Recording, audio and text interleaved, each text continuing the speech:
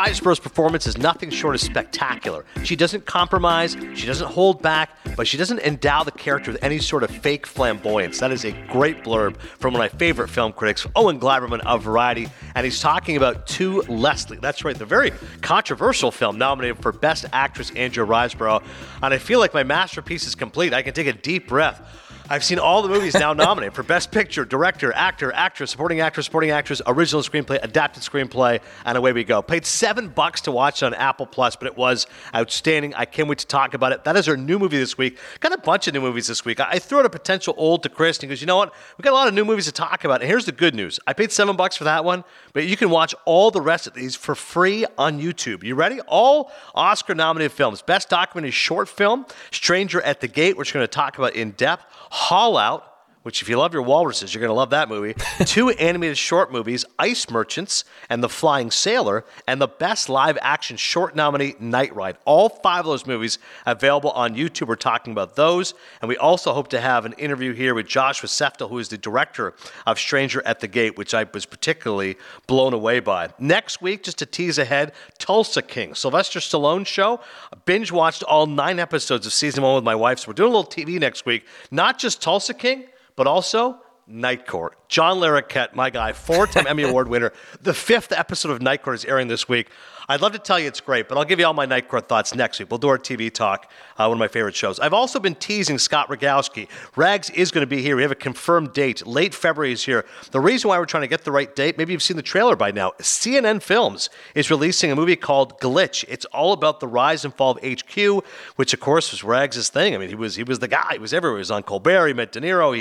I think he was on The View. He was everywhere. I mean, Good Morning America. It looks like a really good documentary. Scott has told me, I believe I may have a cameo. Now, I was not interviewed for it, but he goes, there may be a shot of you at one point when we're discussing DAZN and Change 'Em. So fingers crossed, I will be on CNN. I believe the documentary premieres March 5th, so we will get Rags in the last week of February. Cody, were you ever an HQ guy? Were you aware of this whole phenomenon? I myself was not. Okay. I played it a handful of times. I wouldn't say I got swept up in it, but me and my wife definitely took a crack at it. But wasn't it something where everyone ended up splitting $7 because there'd be like 100 winners? Yeah, I mean, they go into it. I mean, if you just watch the trailer, the one big thing is that it was just too popular. Like, it was just overwhelmingly popular, and then the system crashed, and people started getting mad because, things were falling apart, and then they go into personal issues, the crater, and cocaine and drugs. And I mean, the trailer's great.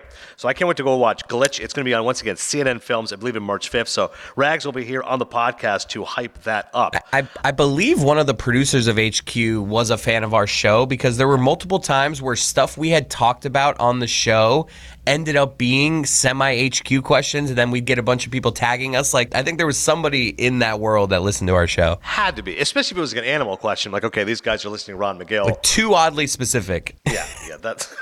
John Amici just discussed this. Why is this now showing up at HQ? That's funny. Anyways, that talk looks awesome. So Rags is going to be here. A quick Super Bowl update. Super Bowl is coming up this Sunday, as football fans are aware, listening to our podcast. I mentioned last week what to do, and Cody gave great advice. He goes, why don't you just stay local? So I did text my good friend Kevin Nagandi, who is Philadelphia's foremost sports fan, does a great job on SportsCenter, still doing the 6 p.m. SportsCenter. He went to the Super Bowl in Minnesota years ago when Philly was there, and I said, I'm sure you're going again. I just need your advice. He grew up in Phoenixville, which is a suburb of Pennsylvania, and I said, where do I go? Yusuf's 14, Shaz is 6. Nagandi, again, this is a Philly guy. He goes, don't come to South Philadelphia. Don't do it. He goes, they're greasing up the polls. Like, your 6-year-old son is going to be trampled. Like, no, don't do it. I like the New York idea. I'm like, okay, so Cody, get the win. He's like, yeah, stay in your area. If you really want to come to the Philly area, like a suburb, like a Cherry Hill, Buffalo Wild Wings, but you don't want to come to Philadelphia. Win or lose, it's going to be a bad seed. You've children with you.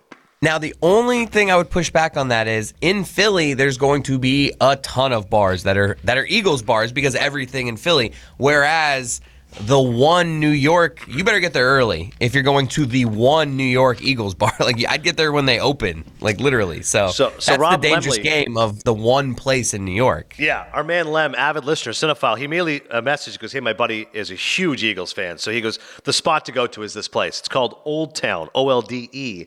And any Eagles fans will know immediately. It's 28th and Madison. They have another location, 42nd and 9th. So that's Midtown. I go, I like the Midtown better. But exactly what you just said, he goes, listen, it's all Philly all the time. Cheesesteaks and the music and the vibe and everything. But NFC Championship game was at 3. They opened the doors at 11, and they stopped letting people in at 12:30. So Super Bowl is at 6:30. I would be there at 2:30. Like, get there 4 hours in advance. Which is rough with 2 kids. Yeah, and that's exactly my thought. I go, my 14-year-old, like, yeah, okay, like he might watch the pregame. You want my 6-year-old kid just to sit there for 4 hours? Bring that tablet. I'm like, I'm going to bring that iPad. There's no question about it. And let's be honest, my backup plan is this. I want him to go there, and at the very least, we're going to be sitting outside seeing 50 to 100 Eagles fans.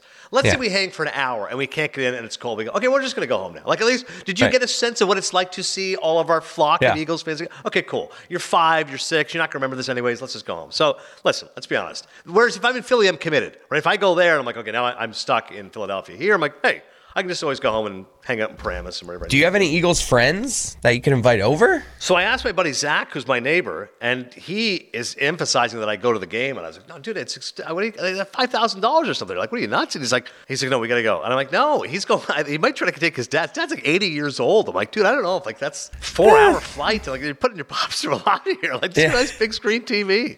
But I think a lot of people are kind of just. I get trying to maximize the moment, but. You're with me. You know what it's like when you have a young daughter. Like, if the Dolphins win the Super Bowl, you'd want to go. But I'm like, not necessarily at all costs. The money's not the issue. Like, I'll go, just me. But it's like, am I going to spend $15,000 if it's $5,000 a ticket? Like for my 6-year-old? No. Like it starts to make you think when you said $15,000. Like, what are the things I can get for $15,000? Right. Like, I could take an incredible trip to like Spain. Like, great vacation. Like a ridiculous vacation, like $500 night hotel.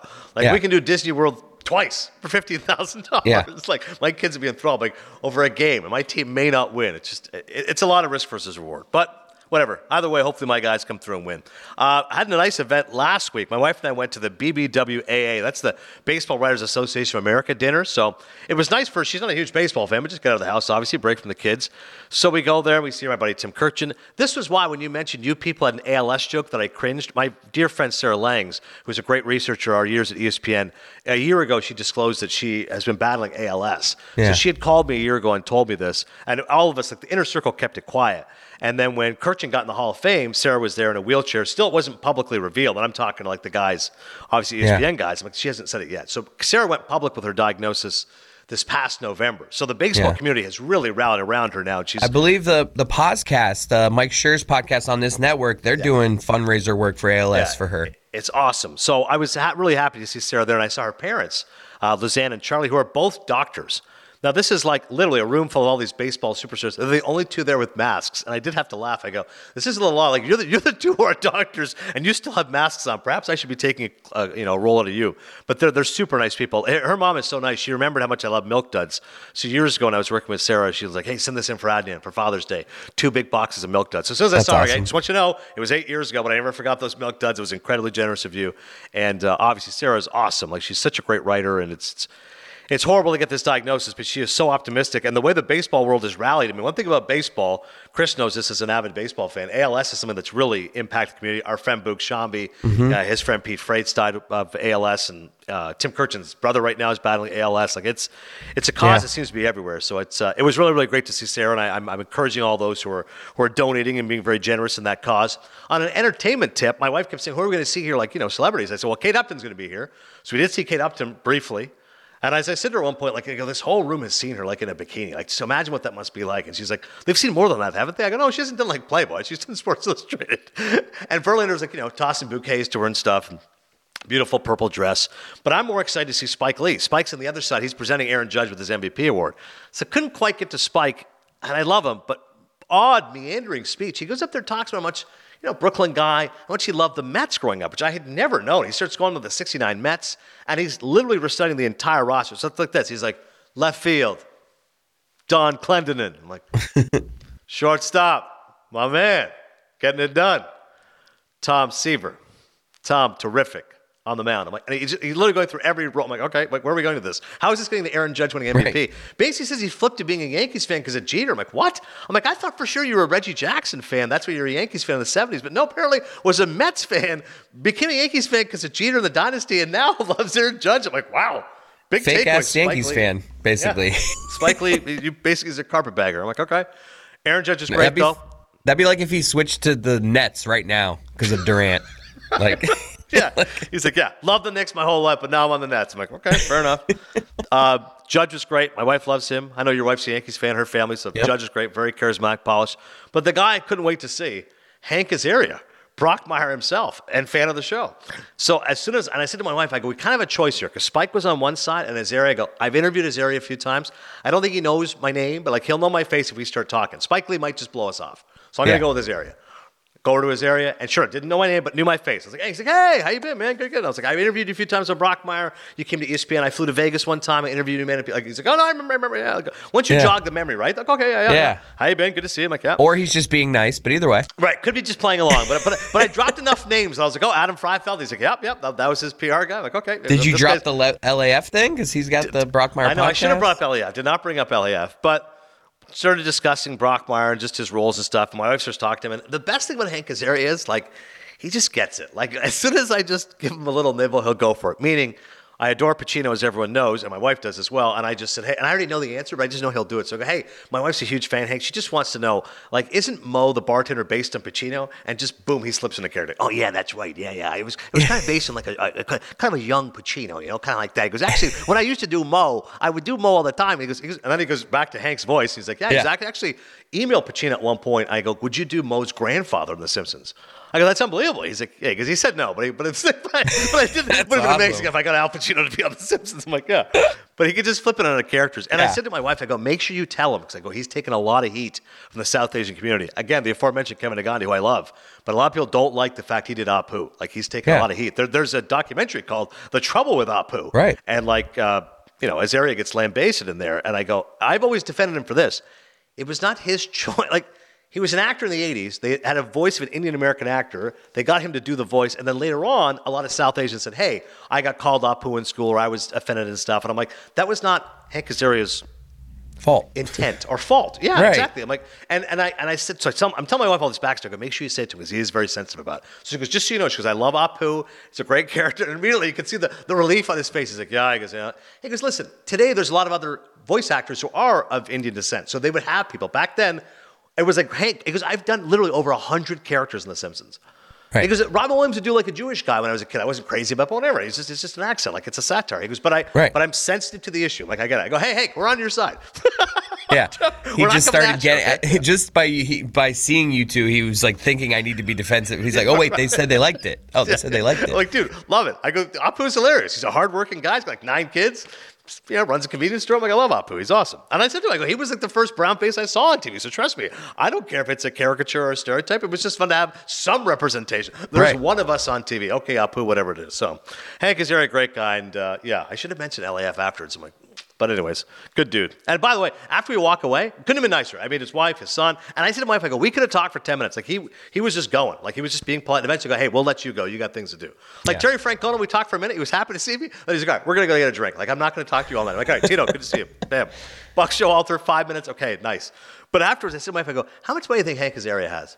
And she goes, why? I go, I bet you he has like $50 million in the bank. I go, he just said, oh, at least. He's done over 100 Simpsons characters, 20 to 30 recurring. As you're Googling right now, I want the audience to all guess themselves. How much? I go, voiceover work? And that guy is so talented, and The Simpsons have been on for like 30 years.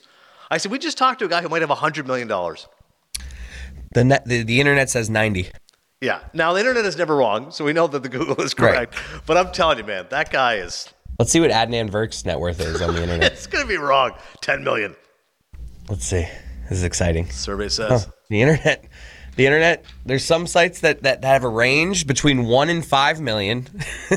There's one website here that says 1.6 and another one that says 1. Jeez, give my guy some credit. I don't have one. If I had one, do you really think I'd be discussing whether I could go to a Super Bowl? Like, do you really think I'd be like, I have $1 million. I'm going to go to the Eagles Super Bowl. Instead, I'm talking about going to New York City Old Town cheesesteaks, showing up 4 hours early. Trust me. If I had $1 million in my bank account, you would know. These sites don't realize that people spend money. Like, yes, all right, maybe in my life I've acquired I made $1 million. Absolutely. Even 5, but I've spent a lot. Yeah, I have a mortgage. I have 4 children. I have 2 cars. Well, says here he's got $5 million. I think he's lying. He gets his car done when some guy on the street's like, hey, I can do it for you right now. That does not seem like a guy with a net worth of $5 million. That seems like a guy with a net worth of $5. Justin Verlander's not doing that. No. Before we get into the movies, I want a quick story from you. How was the All-Star game? The All-Star game, I believe, were we talking about this on air before? This was off. We were talking. A hockey All-Star game took place. It was a horrible sports weekend. All weekend I go, I can't believe I'm watching this. The NHL All-Star game, lame, 3-on-3, mailing it in. I watched a bit of the Pro Bowl, even worse. I go, God, I cannot wait till the Super Bowl's back on. It was really whack. It was fun seeing people. The media day stuff were fun. The fan fest was fun. Live, didn't love it. And that's one of those things. With hockey, what do they always say? In live, it's always better. Like on TV, you watch it and you go, it's cool. Like, oh, dude, hockey live, like you can really appreciate it. For you to say live, didn't love it. Ugh. That's all I need to know. It was brutal. I don't know. And I don't know how they can fix it. Just tighten it up. I mean, it's the simple answer, but I don't know how they do it. But yeah. But a win for South Florida. Were people buzzing about hockey in the streets of Fort Lauderdale, Miami? Oh, the beach was cool. The crowds at the skills in the game weren't great. So, like next year, I don't want to be I don't want to be overly critical, but it was, it was not a great weekend. The reason I'm at next year, Toronto. So I got to go just to go home. I'm just going to try to squeeze a trip out of the bosses. But I just could tell, the atmosphere. I'm like, I don't, it's cool. Yeah. Like you said, it's the beach, but it is what it is. All right, let's get to what is cool. To Leslie. Inspired by true events, a West Texas single mother wins the lottery and squanders it just as fast, leaving behind a world of heartbreak. Years later, with her charm running out and nowhere to go, she fights to rebuild her life and find redemption. So you think, kind of heard that story before, right? Down on her luck, down and outer, tries to rise back to the top. And it is true that the old axiom, every story has been told at some point in time. Every movie has been there. But I'm telling you, when you watch a film that's done this well and a performance that's this good, it really makes you feel alive with the possibilities of what a great actor can do. That's as strong an endorsement as I can give to Andrea Riseborough, to Leslie. A little bit of a backstory for those maybe you're not listening to previous episodes of Cinephiles. So the Academy Award nominations come out. Andrea Riseborough, shocking. The gasps from the crowd there in attendance when Riz Ahmed announced it. Gasps from me on my couch. What? The only time I'd even heard about this movie was a week prior to the Oscar nominations when Cate Blanchett won the Critics' Choice Award for Best Actress. And while listing other great nominees, mentioned Andrea Riseborough to Leslie. I'm like, I don't know what that movie is. But wait, it got nominated for Best Actress. What? This movie, $100,000 budget, tiny indie movie, came out last November, played in a couple theaters, but what has now become a very controversial campaign. Hit up every person she knows, the director, Michael Morris, Ryan Bonaco, the writer, the producers. They called every person in Hollywood, please watch our film. Here's the screening. Here's this. We'll get you this. We'll get you that. And some have said that these tactics went over the line. I read an article about the other day. They go, listen, there's one hand you say nothing matters more to an actor than an Oscar nomination. Do what you can to get your movie seen. The other side says that she came across as unnecessarily thirsty. I read another article said, this is what all the Oscar nominations do. Are you kidding? That's why they make these kinds of movies, especially movies like this. They're not making any money. So the only way they're going to get any sort of notoriety, any sort of attention on the Cinephile Movie Podcast is if they get an Oscar nomination. So this works their weight in gold. So if they have to call one voter 10 times in a week, they'll do it. They'll go, hey, there's a screening next Wednesday. Can you come? Hey, can you come next Thursday morning? I can send you a screener. I can bring it to your house right now. I don't really know what they did wrong here. What's wrong with that? Yeah. I get the annoying part. Danielle Deadwyler got screwed out of a nomination for Till, but I'm like, then the campaign should have been stronger for Till. Viola Davis. Do we think that Till didn't send the movie around to people? Yeah, exactly. Everyone's doing their own campaign. I guess their campaigning was better, right? To Leslie. Now, and maybe they're saying it was a little bit aggressive or unnecessary or haranguing members. Where's the line? Where's the line? If there's no line, then there's no line. There is no exact line. And the bottom line is this. What did they say a week ago? We're having an investigation. What was the result of the investigation? She's keeping her Oscar nomination. They weren't going to strip her of the nomination. Hey, you went a little too far. Well, okay, sorry. I still got the Oscar nomination, didn't I? And Viola Davis still has an Oscar. And my issue is not with Viola Davis. Again, if you want to look at her company, right? Whoever made The Woman King, those producers, maybe they should have done a better job campaigning. Who knows? Danielle Deadwyler should have been nominated for Till ahead of Ana de Armas for Blonde. We can all agree on that. Blonde's a terrible movie. But let's get back to Leslie, which is, and now that I've seen the movie, I'm like, no, this is a movie that should have been rewarded. I'm thrilled that she got an Oscar nomination. In fact, on my personal ballot, as I've said, I'm not big on Tar, and I finally found somebody else. My buddy John LeBoy also texted me because, dude, Tar couldn't have been more boring. I'm like, all right, good. We have 3 people now. Me, Ben Mankiewicz, and LeBoy down on Tar. He goes, 2.5 hours, concert freaking conductor. I'm like, yeah. So to me, I think Michelle Yeoh should win because she's fabulous at Everything Everywhere All at Once. Although I did not like her speech at the Golden Globes, and I ripped her on it, and Chris put it on social. But I think the second best nominee is Andrea Riseborough for Leslie. This is a great performance. The movie starts out, you see her when she actually wins the lottery. Again, based on true story, which I was unaware of. You see her winning the check. It's $180,000 she wins. And the reporter's like, hey, what are you going to do? She's like, oh, it's so great. She goes, look, my son's over here. By the way, British actress, had no idea. Watched the film, like, oh my God, I thought she was from Arkansas. Here's my son. I got the winning ticket together. Next shot, booze hound. You just see her like, okay, life was not good to her. Hungover. Let's go to the bar, have a few drinks. Away we go. And the movie really puts you in that element. And I talked about previously on Causeway, again, I think it was Gleiberman who was talking about how there's that indie feel to it, right? That kind of melodic score, glammed up actress, glammed down. Chris mentioned Monsters Ball, Monsters, similar thing. Well, this is kind of like that indie movie where you can tell they have no money.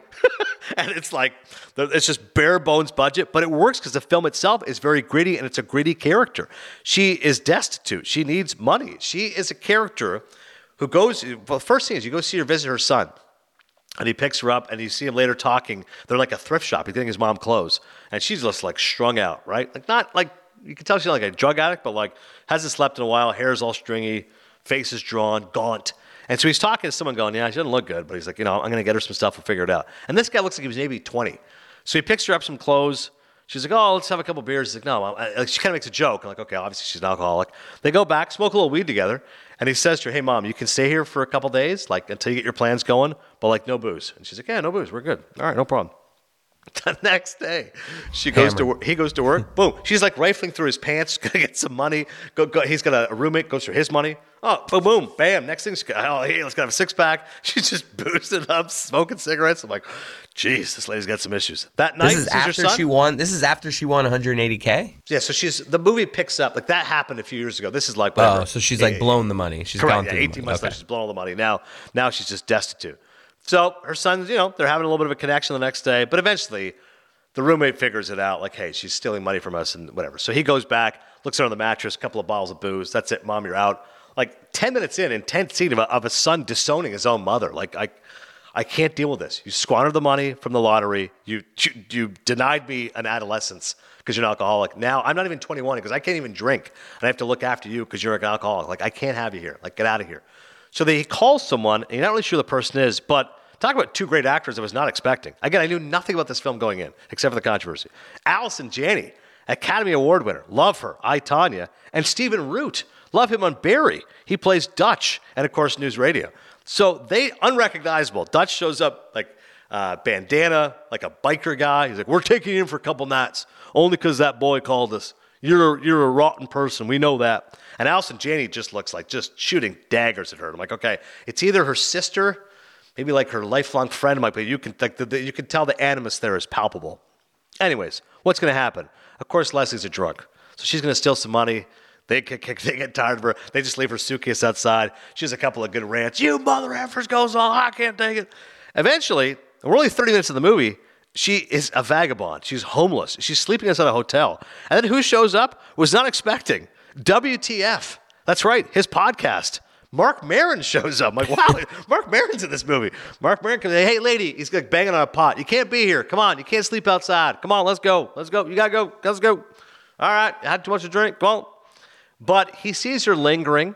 He sees her, and he just has a heart of gold. A little bit of compassion. He goes, hey, lady, I don't know why I'm going to help you, but I got a job for you. She's like, what? He's like, it's $10. I love how he does this. He goes, it's $10 an hour. Actually, make it $7. Like, he can already tell $10 is too much. He goes, $10, make it $7. Because I run this little motel here, just clean the sheets, help customers with their suitcases and stuff. It's a real easy job for you. He's like, you're offering me a job? He's like, yeah, $7 an hour. Just, you get free room and board. Like, just looking to help you out. I'm like, wow, heart of gold. And I'm like, how quickly is she going to screw this guy? So she sets him up. He sets her for the hotel. She's like, sorry, you said how much was it? He's like, $7 an hour. He's like, just, can I get an advance? He's like, yeah, no problem. I'm like, oh my God. Like the way she swindles people, whether it's her own son, whether it's a family member, some random dude at a motel. He's like, he gives her a $50 bill. And she's like, I'll just take the 10. Even she knows, I shouldn't take the 50. I'm going to have alcohol poisoning by the morning. I'll just take a couple 20s from you. Thanks. Goes up to the bar, gets drunk. Predictably, again, next morning, he needs her to clean the sheets. She sleeps in. She goes, oh, sorry, I was a little tired. All right, no problem. She cleans up a little bit. He's checking the hotel. He's like, hey, you're not, like, you got to really clean the sheets. You know what I mean? Like, you got to wipe this. Like, what am I paying you for? It's like, all right, sorry, no problem. Again, that night, booses it up. You can see the familiar habit here, but if you ask anybody who has ever dealt with an alcoholic, anybody who's ever dealt with substance abuse, this is the cycle, right? They seem like they're okay. They seem redemptive. They say the right words, then boom, down the chute it goes. And Marin eventually, his patience gets tied. She is so drunk at the bar one night, she gets into it with Allison Janney, who sees her there. You kicked me out of your house, blah, blah, blah. Shows up at some random dude's house. He's going to pick her up. And just when he is going to kick her out, meaning Mark Maron's going to kick her to the hotel and go, hey, I'm sorry, this was an experiment, didn't work. That's when she kind of sees rock bottom. She goes through some of her stuff. She sees a picture of her and her son, and she's like, I got to clean up. And those are always the scenes when you watch these movies, whether it's Requiem for a Dream or Drugstore Cowboy, Leaving Las Vegas, great Nicolas Cage movie about alcoholism. Those are always the scenes you go, man, it looks fun when they're boozing it up, but when you got to clean up, and she starts making herself puke, she's got the shakes, she's got all this sort of withdrawal she's going through. And so you have a really nice, heartfelt story and a real connection with those two characters. Because eventually you start to realize, why is Mark Maron's character Sweeney so interested in her? And he says, I was married once, but my wife had the same issue with booze. Like, I could tell. Like, it's written all over your face. I could tell. And he's like, and he's like, oh, did she clean up? He's like, yeah. He goes, she cleaned up, found God, found Jesus, went to the church. Then the pastor fell in love with her. She's like, oh. He's like, so she left with him. And he's like, but now I still see my daughter once in a while. We figured it out. He's like, but I'm happy. She's cleaned up. And then she kind of says to him, like, why are you doing this for me? Because now she has cleaned up. She seems like she's redemptive. And he's like, isn't it obvious by now? It's really nice, actually, tender scene between the two of them. But then you're going to get some fireworks because he wants her to go to the town hall and have a little fun. And then Allison Janney shows up. I will say no more except to say those two actors going at it after Andrea Riseborough has cleaned up and Allison Janney, who is not willing to let her off the hook for blowing $180,000 in lottery earnings, being a horrible mother, said, no, we're going to have it out now. So they have some great fireworks together. And it's a really impressive and a hell of a performance. And I thought Gleiberman's blurb is accurate because, again, if you think of like alcoholics in movies, it's really hard to make it go awry because a lot of these characters just are so over the top or they slur their words too much. It's so obvious. But Riseborough, like when she's drinking, you can tell she's taking no real joy in it. It's just like, to her, it's almost medicinal. Like, this is just who I am. I'm a drunk. She's not like reveling in it. Like, let's party. It's like, no, I got to get drunk. I'm a mess of a person. She's just drowning in self-loathing and disgust. And you don't know how she blew the $180,000. You just know that she blew it, and you're assuming it's all on booze. But it's a hell of a performance. I'm so glad she got recognized. Maybe it was a controversial campaign, but I tell you what, it's a great film. Richard Roper, Chicago Sun-Times. To be sure, Leslie is her own worst enemy, but she has a disease, and there's still time, maybe just enough time for her to find the path to recovery. We hold deep hope for that redemption. That's Richard Roper, Chicago Sun-Times. And David Ehrlich of IndieWire. To Leslie, doesn't always make things easy, but it's deeply touching to watch the film's characters learn how to share their mutual good fortune. One criticism, I thought the last 5 minutes didn't totally buy what they're going for. Listen, a story like this, they're going to look for, if not a happy ending, a redemptive angle, and I'm not that much of a crank that I want to see her continue to be an alcoholic, but I just thought it was a little bit of a stretch the way the last 5 minutes of the film. But excellent performance. Rave review, 97% on Rotten Tomatoes. I mean, it's definitely one of the most well-reviewed movies of the year. And again, totally worthy of that nomination. And I would like to see a little pub for the other. Like, I had no idea. Mark Maron was great in this movie. I know he's in some dramatic roles. Allison Janney, obviously, I mentioned Stephen Root. So really strong cast and hopefully more acclaim all the way around. That is To Leslie, which I'm giving 3.5 Maple Leafs. Let's fire through a few of these shorts before we get to our director and our special guest, A Stranger at the Gate. Which of the shorts did you see? I had emailed Cody, and I even put the length next to these. So you tell me, Haul Out, Ice Merchants, The Flying Sailor, or Night Ride? Which one do you want to do I saw The first? Flying Penis. Okay, let's do The Flying Sailor. The Flying Sailor does unfortunately feature a nude man. Now, here's the thing. When you're watching these shorts, and again, I mentioned, these are all on YouTube. They're available for free. The best news about these is you're not paying any money. The second best news is they're short. Yeah. So if you don't like it, you go, well, that was 10 minutes of my time. I can fire through these. And YouTube has the ability to speed stuff up, so you can watch it even faster. So here's the story. The Flying Sailor, the filmmakers Amanda Forbes and Wendy Tilby drew inspiration from the Halifax explosion in 1917, in which a steamship loaded with explosives detonated following a collision. The film depicts a sailor who is ripped from his perfectly normal day and launched into the sky, making it an exhilarating meditation on the wonder and fragility of being. Right. It's just kind of like this guy, there's a big explosion, and then this sailor who had clothes on is all of a sudden floating through the air naked, and his little penis is flopping around. And and by the way, it's not like he's jacked. He's an overweight guy, gut hanging out. Yeah, exactly. He's overweight. His penis is not proportional at all. Poor guy. It's just that's all I took away from it, is that there was a penis flopping around on YouTube. How was this allowed? How was this not censored? Yeah, it was like that hand-drawn kind of crude animation. And you're right, like what is the purpose of it? Like he's kind of just And then he ends up his, next to a fish at the end. Yeah, that part was awful. I don't need the fish at the end. Like he's just kind of examining his life, looking at his life. I mean, listen, it was short, and I guess it drew inspiration from the Halifax explosion, which I was not aware of back in 1917. What I thought was much better was Ice Merchants, which is its competitor in the animated short film. This, in João Gonzalez and Bruno Catano's Ice Merchants, a father and son share a cozy but vulnerable home precariously situated at the top of an icy cliff. What seems at first to be a whimsical portrait of parachuting ice harvesters ultimately tells a much deeper story, one revealed without dialogue, using only music and animation. You didn't see this one, did you? No. Very good. I liked it. Nice father and son story. Again, especially right now, we have no snow here in the Northeast. It's felt like an odd winter, although this past weekend was just biting cold, like -2. I'm like, yeesh, that's Fahrenheit. I'm used to my Celsius. It was -20 Celsius. But this is a nice story, good father and son story. They're doing things together. And again, I always appreciate a short because they'll often do this. They're artistic in nature, and they'll try to do things that will kind of stretch the form of cinema, which is, I guess, a unique way of saying there's no dialogue. It's just father and son, music, and they're just kind of telling the story of motion pictures and what's happening to this father and son. Sweet story, 15 minutes long. I enjoyed it. Liked it much more than The Flying Sailor. Haul Out, which you started to watch and then stopped because I told you don't bother. Directed by the sister and brother filmmaking team Evgenia Arbogueva and Maxim Arboguev, follows a marine biologist living in the Siberian Arctic as he chronicles the planet's largest walrus haul-out. If you like your walruses, the gathering of thousands of these marine mammals is a consequence of climate change. Warming seas have forced the walruses to congregate on land where stampedes and trampling can result in fatalities. Now, that's an important cause. I can appreciate walrus. I mean, we have Ron McGill on this, but nothing happens. Again, it's just this guy in Siberia, just another Russian guy, lonely, miserable, bearded, and he looks at his window, and there is, I'm not kidding, 5,000 walruses. And they're like putting their heads up on the window. I'm like, oh my God, I would be horrified. Like, if one of these guys gets in, I don't even know. Are they menacing animals? But I'm like, I got 5,000 walruses. Like, I'm in trouble. Like, with those teeth, it's just, I don't know about you. When you look at animals sometimes, you go, I just don't know how this animal was created. Like, when you look at a walrus up close, you go, all right, the skin, kind of like a seal, but then just gigantic teeth.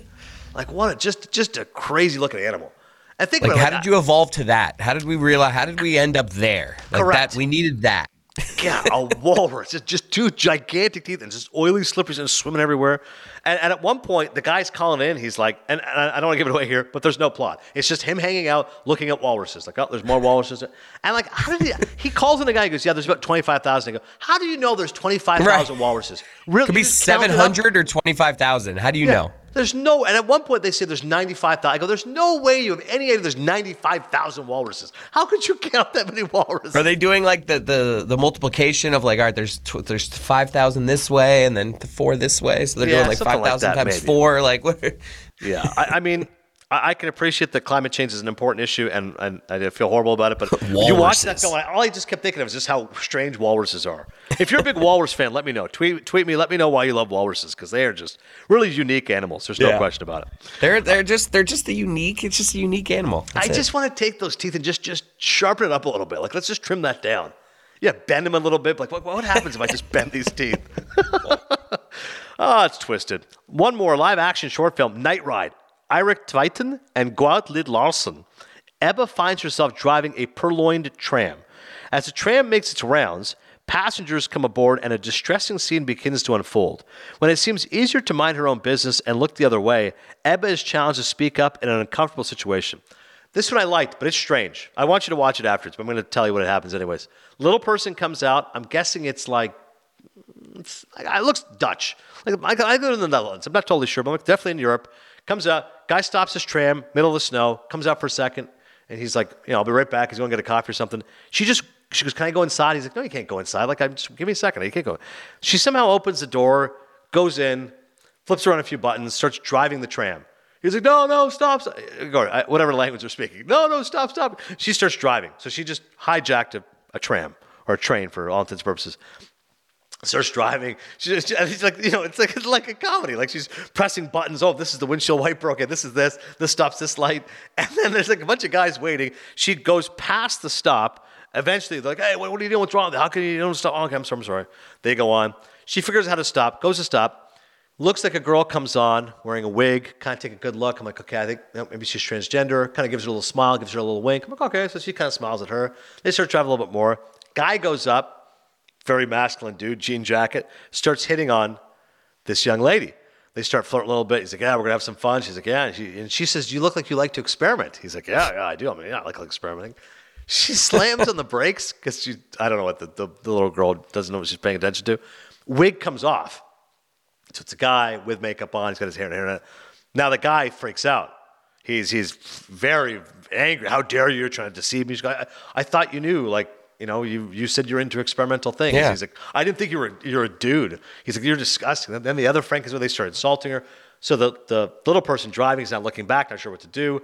So they're not quite bullying, but they're kind of getting in her face. But like, oh yeah, you think you're a guy. You want to take you home and fuck you. It sounds like bullying. Yeah. Now, once they drop that line, I go, okay, now it's starting to bully. Now it's uncomfortable. Then the little person's not sure what to do, and then it gets to a result. I want you to watch and see what happens. But that was the crux of the story. So I said, okay, I got the basic takeaway was observance, tolerance, respect for others. But it started out like you're thinking it's kind of like a silly little comedy here. She's just driving a tram. Yeah. And then once the wig comes off, I go, no, now it's taking a detour to Darktown. Yeah. And now these guys are going to start to beat her up. And oh no, this is going to get awful. But ultimately, check out Night Ride, which is up for live action short film. Somebody tweeted the other day, I said, are you going to give your gambling picks? I will. I have no idea which of these films are going to win. We'll wait till we get close to the Oscars, March 12th. And of course, DraftKings will be all over it as well, all your Oscar picks.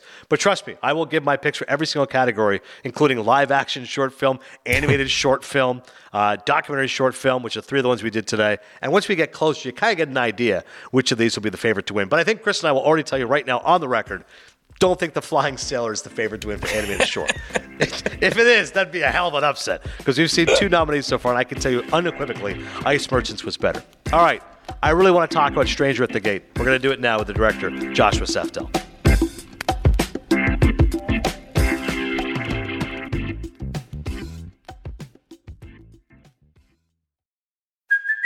Hey, it's Kaylee Cuoco for Priceline. Ready to go to your happy place for a happy price? Well, why didn't you say so? Just download the Priceline app right now and save up to 60% on hotels. So whether it's Cousin Kevin's Kazoo Concert in Kansas City, go Kevin, or Becky's Bachelorette Bash in Bermuda, you never have to miss a trip ever again. So download the Priceline app today. Your savings are waiting. Go to your happy place for a happy price. Go to your happy price, Priceline. When you need mealtime inspiration, it's worth shopping Kroger, where you'll find over 30,000 mouth-watering choices that excite your inner foodie. And no matter what tasty choice you make, you'll enjoy our everyday low prices, plus extra ways to save, like digital coupons worth over $600 each week. You can also save up to $1 off per gallon at the pump with fuel points. More savings and more inspiring flavors make shopping Kroger worth it every time. Kroger, fresh for everyone. Fuel restrictions apply. Another day is here, and you're ready for it. What to wear? Check. Breakfast, lunch, and dinner? Check. Planning for what's next and how to save for it? That's where Bank of America can help.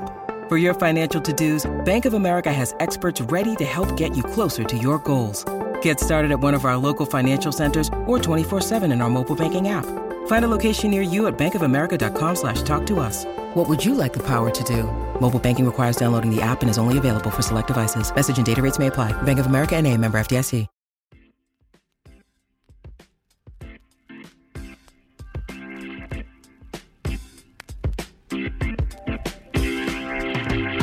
Stranger at the Gate is nominated for the Best Documentary Short Film at the Academy Awards. It is directed by Joshua Seftel and Connell Jones. It tells the story of Richard Mack McKinney, a former Marine who returns to his Indiana hometown after tours of duty in Iraq and Afghanistan. Struggling with PTSD and driven by Islamophobia, McKinney plans to attack a local mosque. But when he starts spending time there, encounters a faith community that welcomes and profoundly changes him. It is an outstanding documentary. I have not seen the other nominees yet, aside from Holla, but I'm telling you right now, I hope Stranger at the Gate wins. It was tremendous, and Joshua Seftel joins us now. Joshua, congrats on making a tremendous film. Thanks a lot, Anand. Great to be here. So first and foremost, a personal connection to the story. My friend Mark Simon tells you got to see this, and I'm thinking he's telling me this just because I'm Muslim, but then I actually see the story and I go, oh my God, this eerily, very scarily happened to us in Connecticut. So November of 2015, Ted Hakey is a former Marine who was living next door to our mosque in Meriden, Connecticut. This was the day after the Paris attacks. Has a few too much to drink, takes out one of his guns, fires 30 shots at our mosque, and 4 bullet holes are found in the mosque roof. The next day, the FBI very quickly figures out who it is. They're going to charge him with hate crime.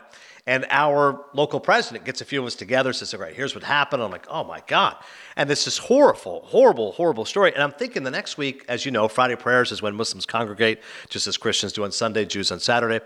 And I'm doing security. And while watching your documentary, I'm having like flashbacks to what that moment was like, thinking what could happen next and what, moments could happen. So I think it's a remarkable documentary because I've lived it and seen what this can be like. And your story is even more impactful because what ends up happening to Mac, and we'll get into that. But how did you first hear about this story, which sounds almost, I don't want to say in a facile manner, but too good to be true. A guy who is a villain ending up becoming a sympathetic hero.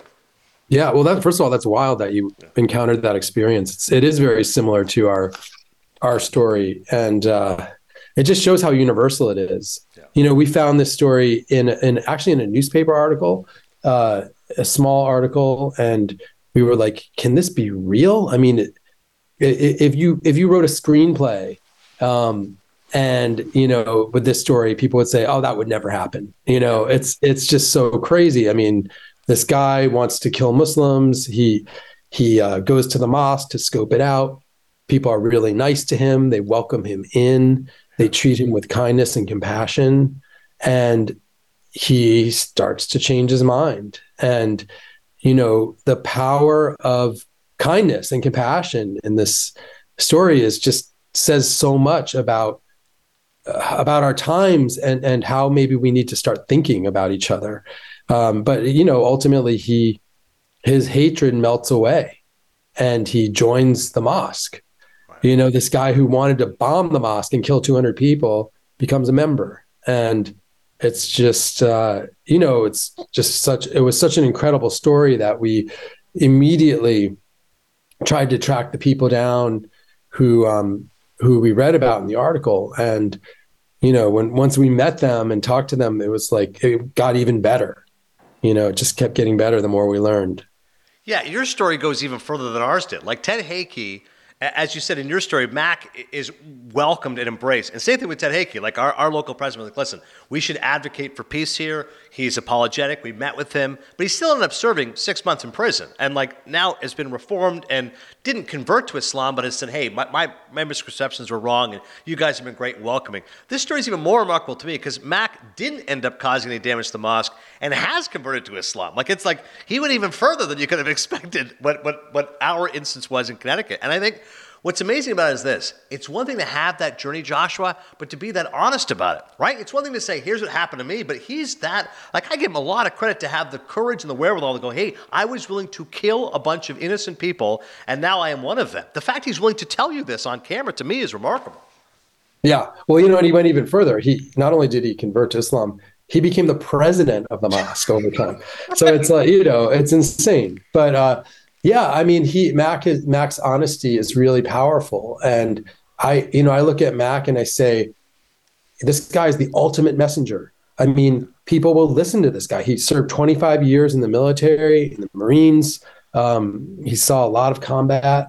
He's been through a lot. He's a tough guy, kind of misguided at one point, and, kind of found his way through the kindness of strangers. And it just shows the possibilities. Like, to me, I don't want to get too preachy, but to me, this story shows, we look around us and we feel all this division and hate. And it's like, where are we going as a society? Where are we going as a culture? Are we ever going to be able to actually talk to each other and see eye to eye on things, or at least coexist? Because it feels like it keeps getting worse and worse.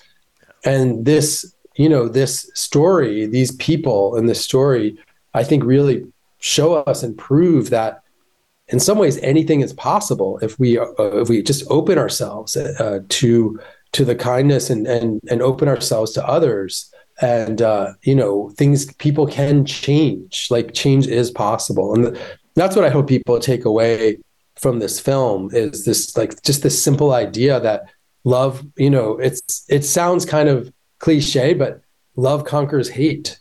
Yeah. Like Martin Luther King Jr. said it, And it's just a truism. And this story proves it. And it's always easier said than done. Like, I love the people you interviewed, the Muslims who were at the mosque at the time, because they're like, some dude's coming towards us. I'm like, that's where this guy is. Like, that doesn't look like he's coming to say salam and like offer good wishes. And be like, hey, I'd like to come pray with you guys. Like, no. This dude's tatted up, muscled up Marine. Like, something might go down here. Like, but they still gave him a chance. Yeah. But they still gave him a chance, even with those fears. Yeah, that's the amazing thing about these people. You know, like Bibi Barami. This woman who's the co-founder of the mosque, and her husband Sabr Barami, you know, they're this beautiful married couple. They're Afghan refugees. They came to this country in the mid 80s, and you know, they saw this scary dude come into their mosque. He was, you know, he's terrifying. This guy, right. Like you said, he's huge. He's tattooed. He has like a skull tattooed on his hand, and he used to be a cage fighter or cage match fighter. And he comes in and they're, you know, Sabr gets down on his knees and hugs the guy's legs. Yeah. You know, he like showed him the ultimate respect and kindness. And the guy didn't know what to do. You know, he was like, what is going on? But that started to melt his hate away, you know? And then they would like invite him for meals and, you know, have him come around, and they'd invite him to their house. And did they take what these conversations were about? Like, that's what I was trying to figure out. Like, what commonalities could they have with this guy? Hey, what do you think of the Pacers game this weekend? Like, what are they talking to him about? I mean, that's kind of the point, right? It's like there's a shared humanity, right, that we all have, that you could sit with any human being and probably find a bunch of things that you share in common. Or at least can talk about and have empathy for that other person about, you know, and we just don't spend the time doing that. You know, these days we're so quick to label other people, to, you know, they have this opinion, I'm going to put them in this box. I don't like them anymore. You know, I don't even want to talk to them because they voted for this person or that person. And like, where are we, you know, that's just such I don't know. I think it's a bad way to be in the world, because we have to be talking to each other. We have to be able to find some common ground with each other. Otherwise, I feel like we're in trouble. You know, like, I mean, one of the things that inspires me the most is, you know, Bibi Barami, who I mentioned, who's the hero of the film, really, in my mind. She, you know, she's been touring around with the film as we show it. And what she does, she like really lives this. She lives like this idea of welcoming the stranger and just trying to connect with anyone she meets and trying to find that shared humanity. So when we have screenings of the film, even if there's like 100 or 200 people there, she will bake for the entire audience. And when the film is over, she stands there with her Tupperware container and she passes out the cookies to everybody. And, you know, it's just that simple act of, you know, sharing food and making something for someone that creates these amazing connections. And by the end of the, you know, evenings of these screenings, everyone's hugging each other and, you know, feeling love for each other. And it's just powerful, you know, like, I mean, when Mac, the guy who wanted to bomb the mosque, you know, once Bibi found out that he was planning to do that, her first reaction was, oh, okay, I'm going to invite him over for dinner. You know, who does that when you find out someone's going to kill you? Who invites them over for dinner? But she did. And he had a giant meal and, you know, he had seconds. And then when he was done, she just looked him in the eye and said, hey, is it true you were going to bomb us? And he confessed, you know, and he said, yeah, I was. And I just was wrong. I had the wrong idea. And they bonded over, you know, breaking bread. And it's just it's like the simplest thing in the world, but it's that idea of just, you know, sharing food, sharing conversation, just talking to each other and staying open that can be so transformative. Yeah, Bibi's that type. You can just tell she lights up a room, like you said, and you're not leaving her house unless you've had 3 plates of food. Like there's no other way about it. You better be stuffed when you get in there. My friend Mark, after he told me about the film, he goes, make sure you ask Joshua, why wasn't it longer? He said, that's the first thing I saw. I watched it. And I go, why wasn't this a 90-minute movie? And I said, my guess is either resources or maybe there's a chance to have that happen. But you tell me, why isn't it a full-length feature documentary? Because it's so good. Well, I'd much rather you ask me that question than why wasn't it short?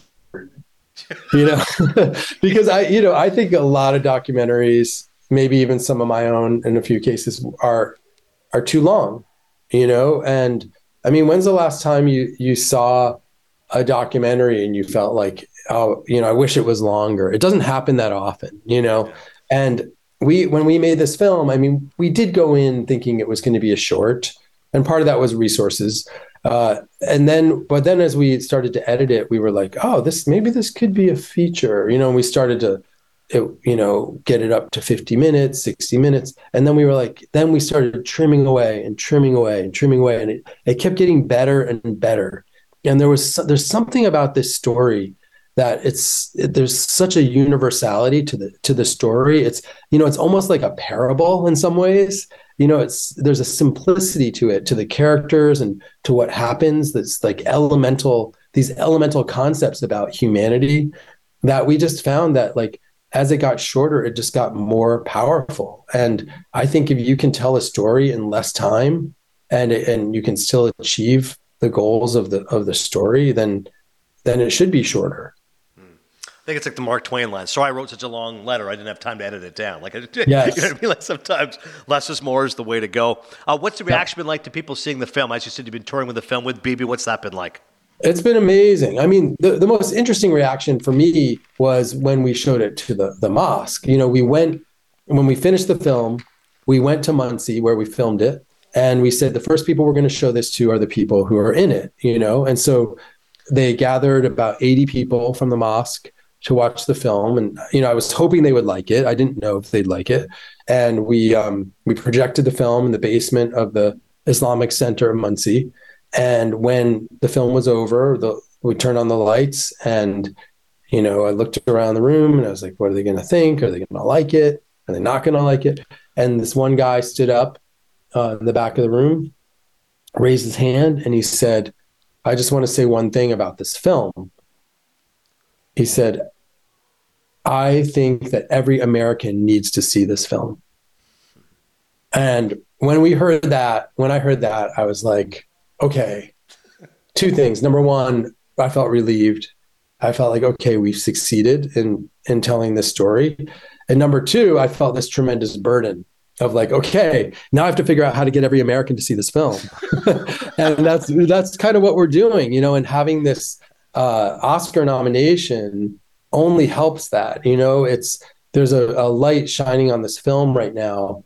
And we really want to do everything we can to get as many people to see it as possible, because I believe, and I know everyone that worked on the film believes, that, this story is transformational, and I think it has the power to help people and to, in some way, just help people understand a little bit better about how our world could be. Yeah, it sort of inspired me. I said, imagine if this could happen in other communities. Like Kanye West has been ridiculous, right? These horrible anti-Semitic comments. I go, imagine if he all of a sudden became not just a Jew, but like a leader of a prominent synagogue. And like that's how crazy your story is. That's what we need to see happen. Inspire other people to do these things. Maybe we need Kanye to see this film. We got to figure that out. Kanye, see this movie. Get over your religious intolerance and your ridiculousn's. Maybe so Malala is the executive producer of the film, and maybe she can reach out to Kanye and get him to watch it. Who knows? Yeah. And just one thought on the Oscars, just to your point, when people say, why do you care so much about the Oscars? It's a big love fest and it's narcissistic. I said, but this is why it matters. I would not have seen Stranger at the Gate unless it was Oscar nominated. And now that's Oscar nominated. It's available for free on YouTube. Everyone's going to see it. Like, this is why these things are important, right? To anybody who says, the awards, I go, but this is important. Now your film has notoriety in a good sense. Yeah. We see it as an opportunity. Look, whatever happens on, March 12th, that's fine, but we're in a position where this film is on stage and a light is shining on it, and we're going to try to take advantage of that by getting as many people to see it as possible and to do as many interviews as possible, because we made this film because we wanted people to see and know this message and to experience this story, which we think is really meaningful, and a story that I think we as a society need right now. I think people are hungry for stories like this. We're not getting these stories. We're getting stories about hate crimes and shootings, and it's all bad news, and it feels hopeless. But there are stories like this, real, true stories like this that aren't being told, and they're just as important, if not more important, than the other stuff. And so the fact that we have this platform right now is, we're just extremely excited about that. Certainly you should be. I mean, November 2015, Ted Haakey in a Meriden mosque. I never thought I would go into my mosque and literally see bullet holes in it. And then, as I said, he was apologetic, served his time, has been really, a supporter of Muslim community. I go, wow, this will never happen again. And then I see your documentary, I go, this takes it to a different level. So make sure you all check out Stranger at the Gate. Truth is stranger than fiction. Like Joshua Seftel said, love conquers all. And I'm going to recommend to my local mosque here in New Jersey now that we see it, just like the Islamic Center did in Muncie, because this is something that every American should see. It was really exceptionally well done. And on a personal level, Joshua, I just want to thank you for doing it. It's my community, so it was great to see it. And best of success. I hope you win the Oscar, man. I hope it's a great, great night, March 12th. Thanks, Adnan. I really appreciate it. Thanks for having me on. All right, well, thanks once again to Joshua Seftel. Like I said, I know documentary shorts are not something people are normally excited to see, but it's available for free on YouTube. It's 30 minutes. It's a great you got to check it out. It's really well It's done. worth it. Yeah, it was definitely powerful. And like I said, I hope he wins an Oscar. It's an awesome story.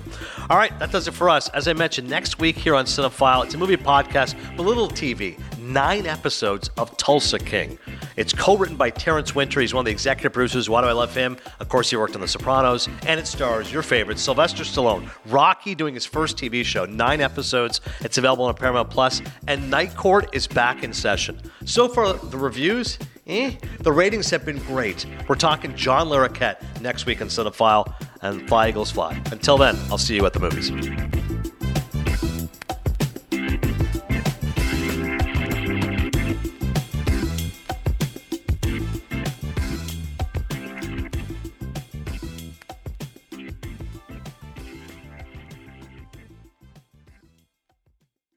Everyone is talking about magnesium. It's all you hear about. But why? What do we know about magnesium?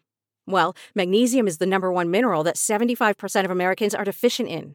If you are a woman over 35, magnesium will help you rediscover balance, energy, and vitality. Magnesium supports more than 300 enzymatic reactions in your body, including those involved in hormonal balance.